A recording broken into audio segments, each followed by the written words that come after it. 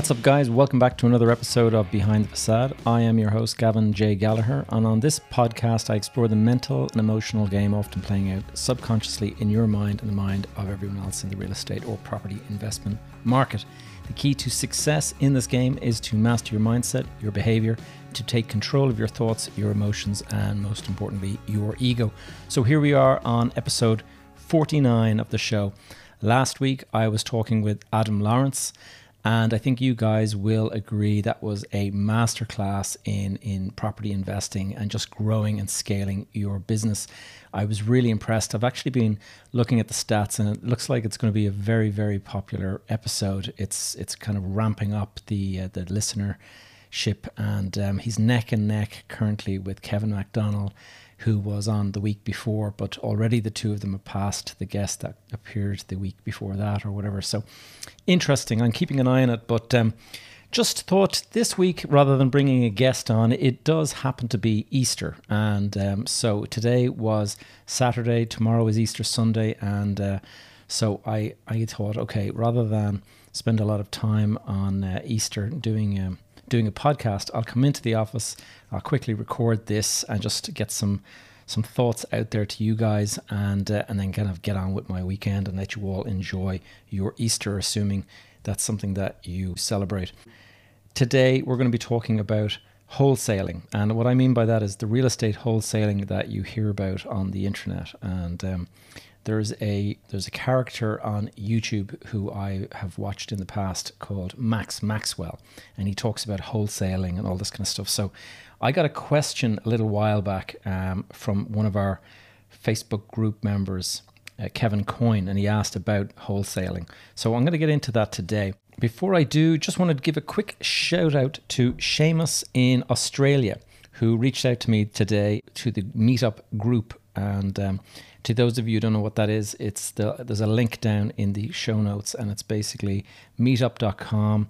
I have a group there called Behind the Facade, and I've been talking about putting a sort of a meetup together, some sort of a Zoom call.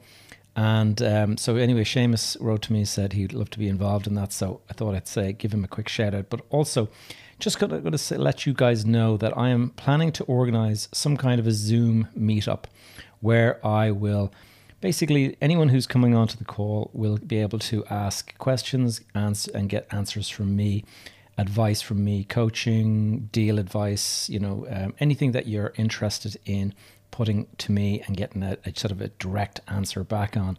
And if you don't mind other people being on the call, then you're most welcome to present that.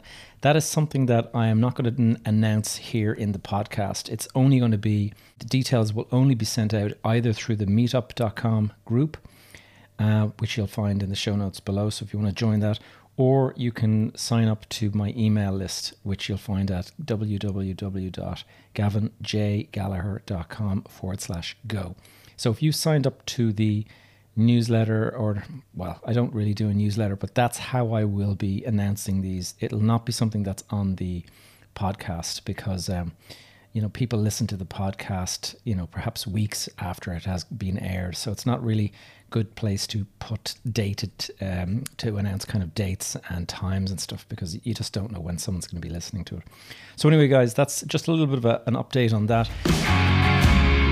Getting back to the question that Kevin posed, and that is wholesaling.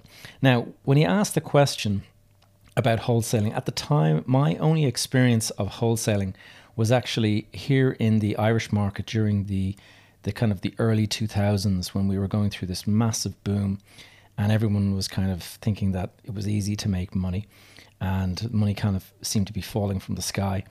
And this was effectively a way of financing the developments that people were doing. And so, I was involved in things like this as well. You would go to your bank looking for funding for, say, a development deal. And if it was going to be a deal that was, say, a commercial deal, which I was mostly doing, the bank were always more comfortable giving you any kind of money out if you had some sort of deal secured with a tenant. So in my case, I would go out and I would try to secure tenants before I went looking for the financing for the deal, because otherwise you could go and build this building and be stuck with an empty building. So the bank didn't want to be on the hook for that. They would always sort of say, look, we would like you to have, say, an anchor tenant who is paying the rent and who is secured before we actually give you that loan. Now, in the case of apartment building development, slightly different, because you're obviously selling off the apartments, and you would go to the bank. You would say you'd like to borrow, say 100% of the cost of the construction, and the bank would say to you, yeah, sure, no problem, but it is subject to, say, 20% of the units being pre-sold.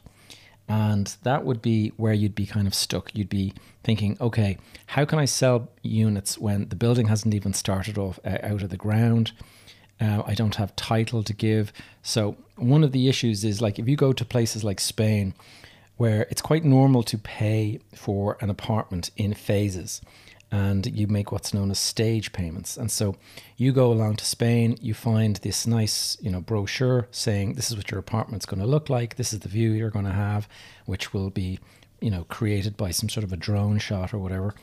And you kind of say, oh yeah, I'd really like that. So here's 20,000, and then in 6 months' time we're going to ask for another 20,000, and then in 6 months' time we'll look for 50,000, and because the building is kind of going along and it's getting closer and closer to completion. And then on the last day, when the building is being handed over to you, you hand over the final payment, and then that's it. You now own the apartment. Now, the only problem with this is that it is only really suited to people who have cash to actually pay in total for the apartment. If you need a mortgage to pay for this kind of thing, it doesn't work, because mortgages are only given when the title deeds are actually being handed over. So in this particular case, the only way most people were doing that is they were going to their own home and they were going to the bank and they were saying, look, I've got 100,000 tied up in equity in my home. I'd like to release that equity out, please. And the bank would, basically do like a second mortgage or whatever, and you would get 100,000 out in cash to yourself. Now, all you've done is increase the size of your mortgage on your principal property at home, but now you have 100 grand of cash in your pocket, and you could go off and you could make these stage payments, and you could end up with a nice holiday home in Spain. Now, for most people that are buying an apartment, say it's not a holiday home or something like that, say this is your principal private residence, say that you're a first-time buyer, or even if you're just a person who is like trading up and going to a bigger place, most people, like the majority of people, will only be able to fund that with a mortgage. And in order to pay for that, you have to have your own deposit, and then you have to have a mortgage for the balance. And the only way the mortgage is going to be paid out is when the building is complete and the title deeds are available to be transferred to the mortgage holder. So that is where wholesaling came in back in the day. And what they would do is they would take, you would say if your bank was saying, look, to the developer, you need to pre-sell 20% of all your units before we'll actually give you the money that you want. So the guy would go to a wholesaler, say, look, I need to sell 20% of the units. Say if you're building an apartment building with 100 units, that's 20 units. So instead of going out and trying to find 20 separate buyers, you just went to this one single buyer and say, look, here you go. I need you to commit to buying 20 apartments before anything is done, before a hole is put in the ground or anything. And these guys, this was the business that they were in. They would go and sign a contract committing to buying the 20 apartments, and that would be it. The guy would then take that contract to the bank and say, there you go, I've sold 20 of the apartments. Now, the reality is that there was a big discount, because anyone coming along and buying 20 apartments in one go, he's probably buying 18 apartments.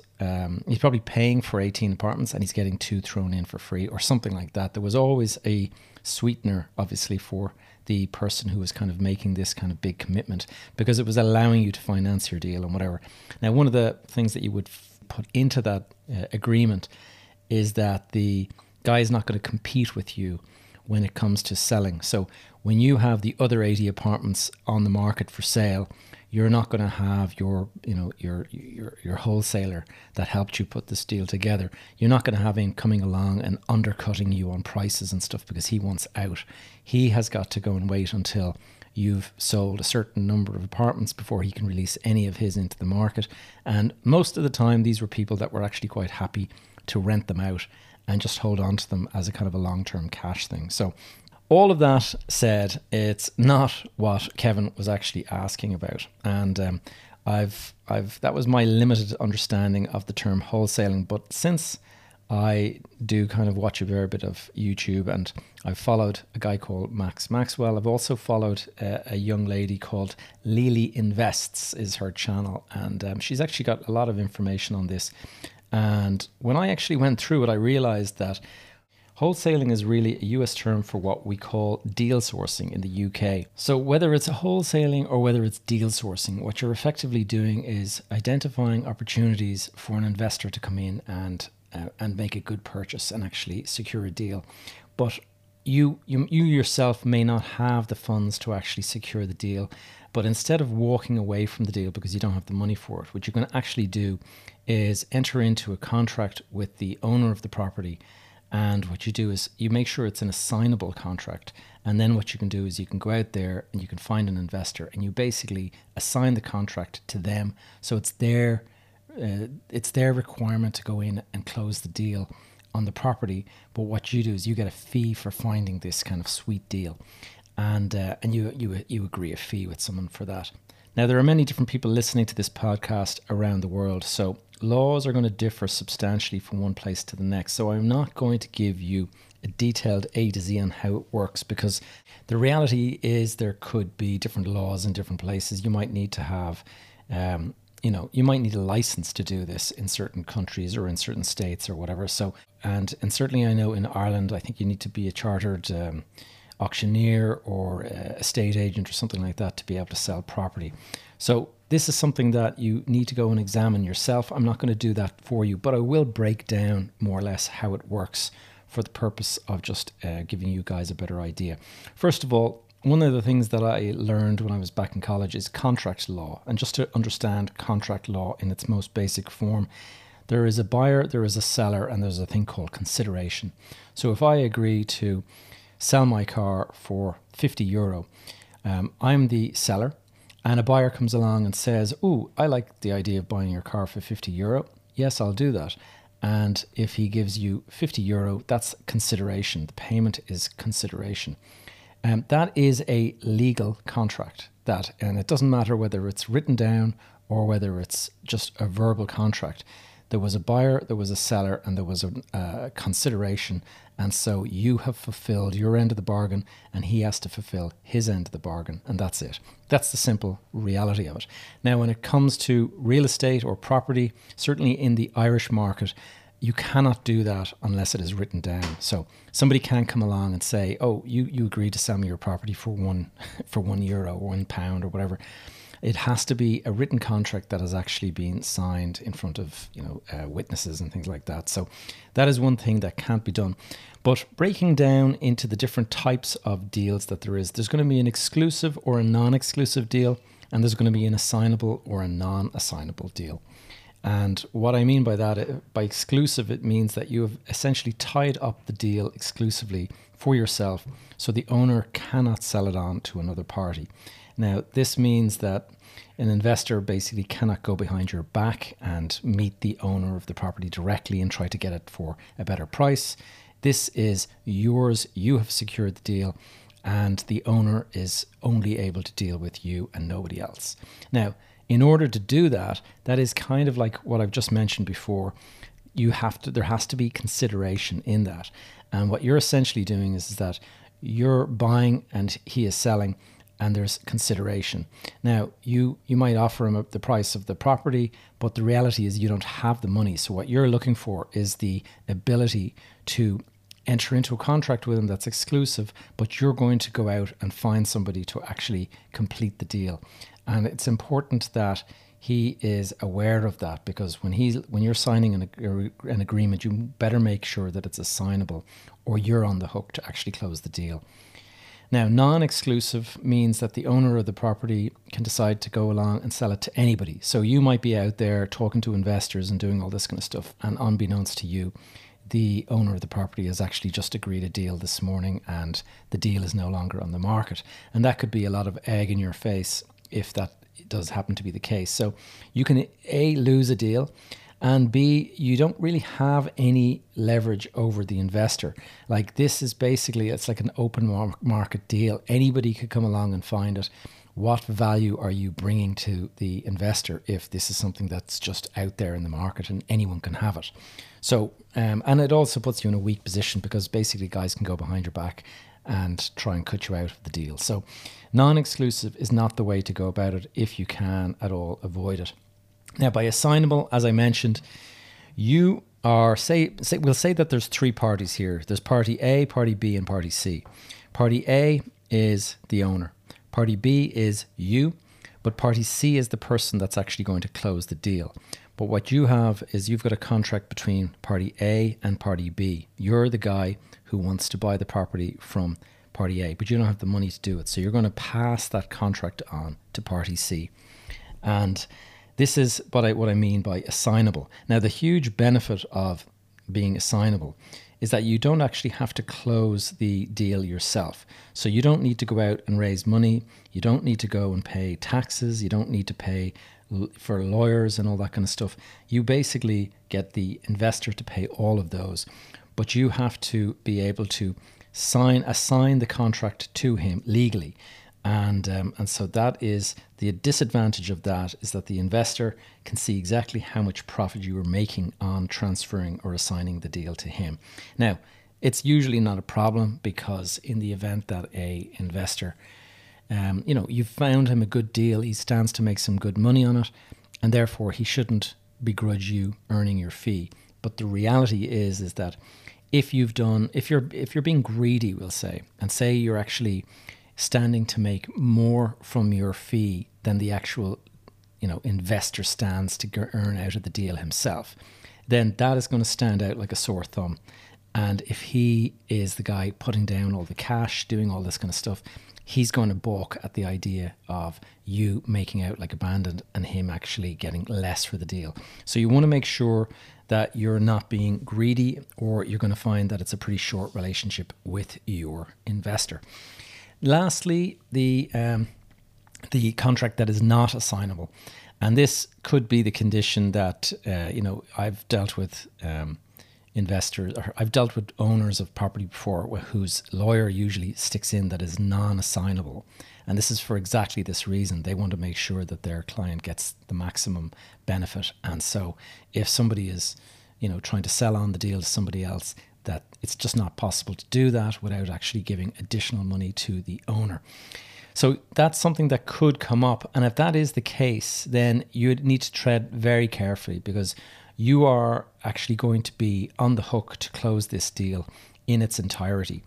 And so if you don't have the money to do that, you could find yourself in breach of contract. So for that reason, it's very important that you make sure that you include some sort of a contingent condition there. And so what you would do is say subject to finance, or subject to, whatever it is, subject to due diligence, or subject to finance is probably the best one, because if you're unable to secure finance to complete the deal, then you have the ability to just walk away from the contract. This is something that is important, because otherwise the owner could come in and just force you to buy the property. And if you're not able to buy the property, then the courts can actually come down on you pretty hard for basically agreeing terms with somebody and not being able to complete. And it's breach of contract, and you can actually get yourself in a bit of trouble there. Now, as I mentioned, no matter where you're listening around the world, all of these rules may differ. So this is not something that you should take from this podcast as advice. You should really just go out and just check all of those little things. But I'm giving you the principles here of how it works. Now, in the event that it is not assignable, all is not lost, because if you have actually uncovered a good deal, then the reality is you'll be able to find an investor who can basically put you in funds to close the deal, and then you simply transfer the property onto him. And that would be basically a second agreement that you would draw up. So you'd have your agreement with the owner, and then you would have a new agreement with the investor who's going to buy it, and you would say he would have an agreement that I am going to give you X number of thousand so that you can buy this property, plus pay this, the taxes and whatever it is that you need to pay on top, the closing costs, we'll say. And in return for that, you're going to transfer the property to me as soon as it is in your name. And that the problem with that is that there's going to be two sets of fees. First of all, you're going to have to pay your lawyer that closes the deal for you, and then you're going to have to the investor's going to have to pay a lawyer for his side of the transaction. And also there's going to be probably two sets of taxes on that as well. Now, during the 2000s, we used to avoid those taxes by doing a thing called resting in contract, meaning that you didn't actually complete the deal and you didn't go and notify the authorities that you had completed this deal. And that was just a way of getting around having to pay what we had called stamp duty at the time. And stamp duty in those days was a whopping 9%. So on a big deal, that was a really, really substantial amount of money. And so the idea of paying stamp duty twice was just ridiculous. And so we used to do this thing where it was resting on contract. But nowadays, you'll actually find it very difficult to do that. Most of those loopholes and stuff have all been knocked out now. Getting into just a particular example, I think it's probably useful to be able to explain this in terms of, say, you're going out finding a deal. As I mentioned, first of all, these tend to be distressed properties. And so what you're going to have with a distressed property is that the owner of the property, say, for example, it's somebody that bought at the top of the market and they just owe so much money that they cannot afford to pay for an estate agent. They can't afford to pay for marketing. They can't afford to pay for lawyers, all of that kind of stuff. They're just, basically they're trying to keep their head above water. And so for that reason, they're not going to go out and they're not going to find an estate agent who's going to charge them 2% or whatever, because they may not have that money. And second of all, estate agents tend to say, we want to go and put an advertisement in, this website or in this newspaper or in our window or whatever it is. And there's a cost to that. And they'll want photographers to go in and take some nice photographs of the property. All of that costs money. And all of that is something that these guys generally cannot afford. And that is why they will typically put a sign up in their own garden saying something like, for a property for sale or rent. And that is a kind of a sure enough giveaway that this is what it is. These guys are not using an estate agents. They're not using mainstream marketing. And therefore, there's a good chance that this is somebody who's kind of in a bit of difficulty financially and not able to use a mainstream agent for it. And so they're keeping their options open because they're strapped for cash. If somebody comes along and offers them rent, they'll take that, but they would prefer to sell and just get themselves out of the situation they're in. So by not placing it on the open market, that actually gives you the advantage, I guess. If you are in a local area and you're, if you're interested in this business, you will start to kind of drive around and you'll be what's known as driving for dollars. You're driving around, you're looking for these kind of opportunities. You're driving up and down streets. You're just looking for the telltale signs that make you think that this property is either abandoned or it's, somebody has moved out and nobody has come in to re-rent the place or anything like that. And it's just sitting there. And for a lot of reasons, first of all, the property might be in a terrible state. Say if you had a long-term tenant living in a property and they lived there for 20 or 30 years and then they had died or something like that, usually the property is in such a terrible state that the owner is not able to afford to bring it up to standard. To get it painted, new kitchens, new bathrooms, all of that kind of stuff might cost 20,000 or whatever it is. Because it costs so much, the person is just not in a position to do any of that work and wants to sell the property as it is. And that is where the advantage comes for somebody like you, if you're interested in this kind of market. What you do is you go in, you have a look at this property, and you start to run the numbers in your head.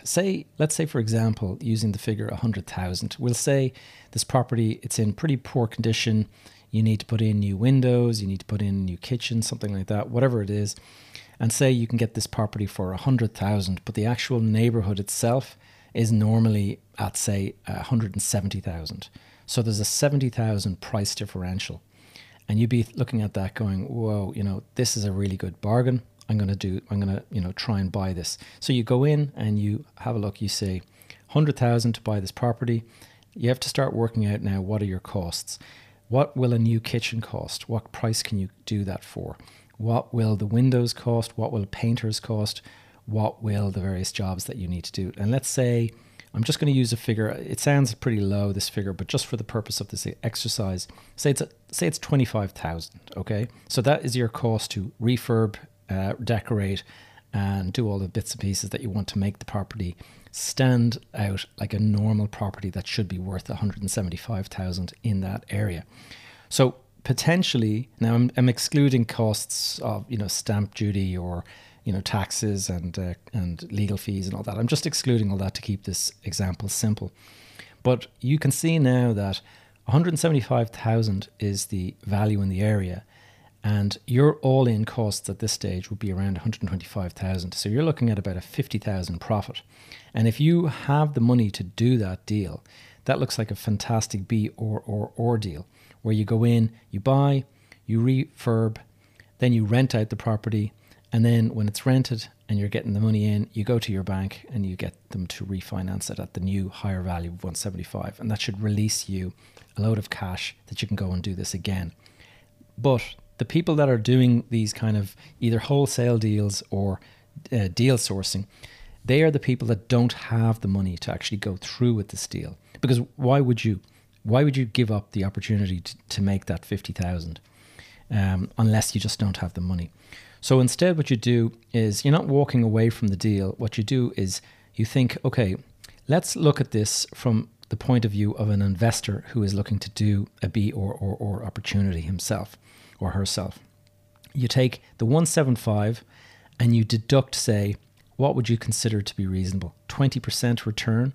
I would say 20% is a pretty good return on a B or. So you might sort of say, okay, if you deduct 20% from 175, that arrives at the figure of 140,000.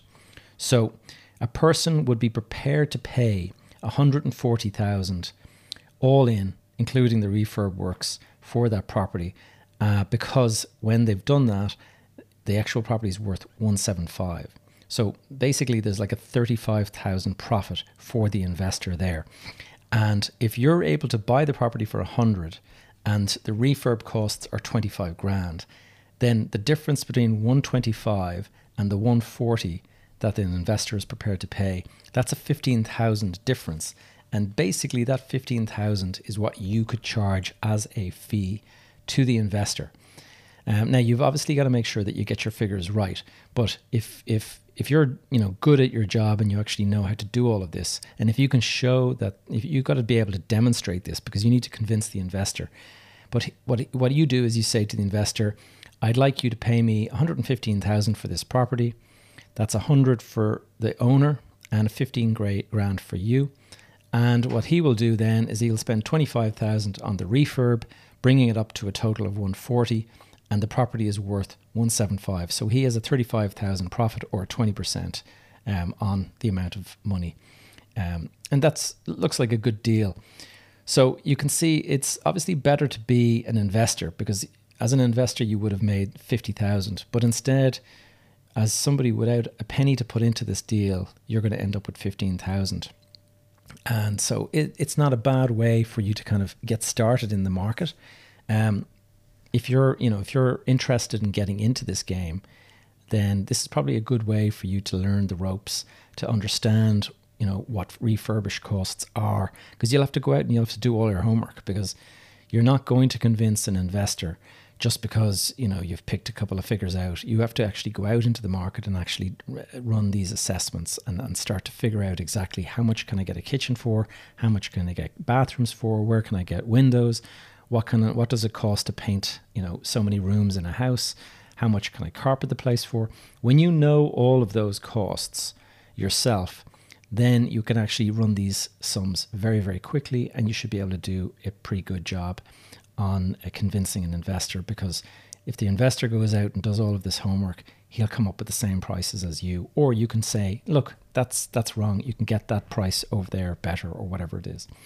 Now, the only thing to remember, obviously, is that your relationships and your reputation in this business are key. If you screw up and miscalculate, or just get it wrong, like say you miscalculate and you think that a kitchen can be bought for, $2,000 or something, and it's actually 10 grand, you're going to look like either a complete idiot in the eyes of the investor, or worse, the investor's going to think you were trying to screw him over.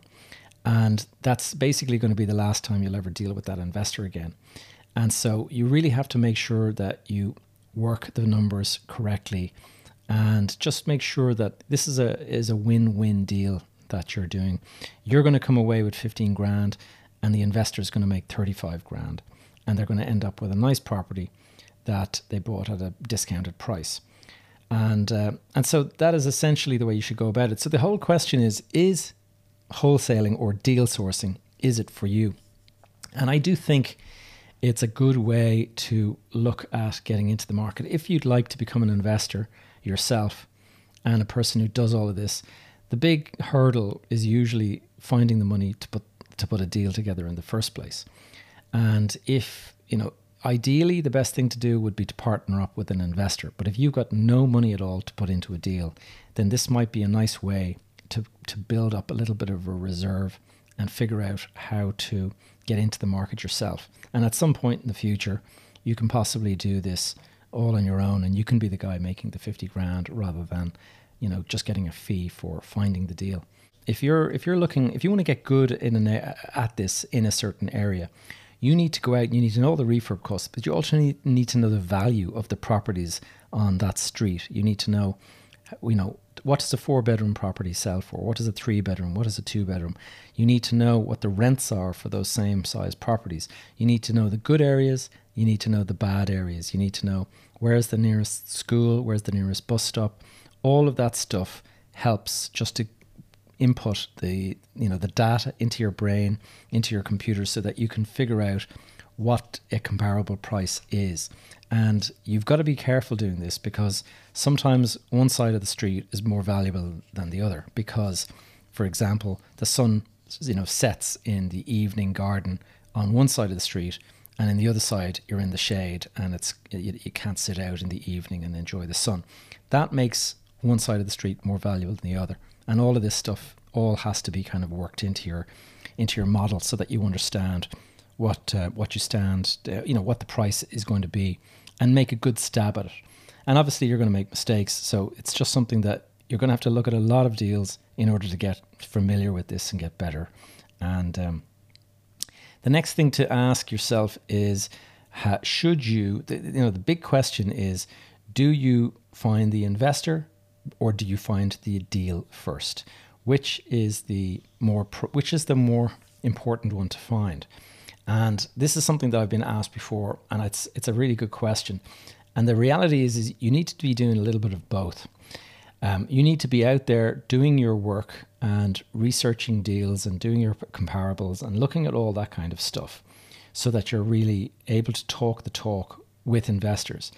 And you need to be talking to investors. You need to be reaching out to people that perhaps your local estate agent can kind of give you an idea. Or if you just go to, if you're looking at planning permission notices that are up on buildings and things like that, you can often find the name of the investor that's doing the work on this property, doing the work on another property, and you can eventually find that there's a couple of names that actually pop up a lot, and that could be a person who is like the big investor in that area.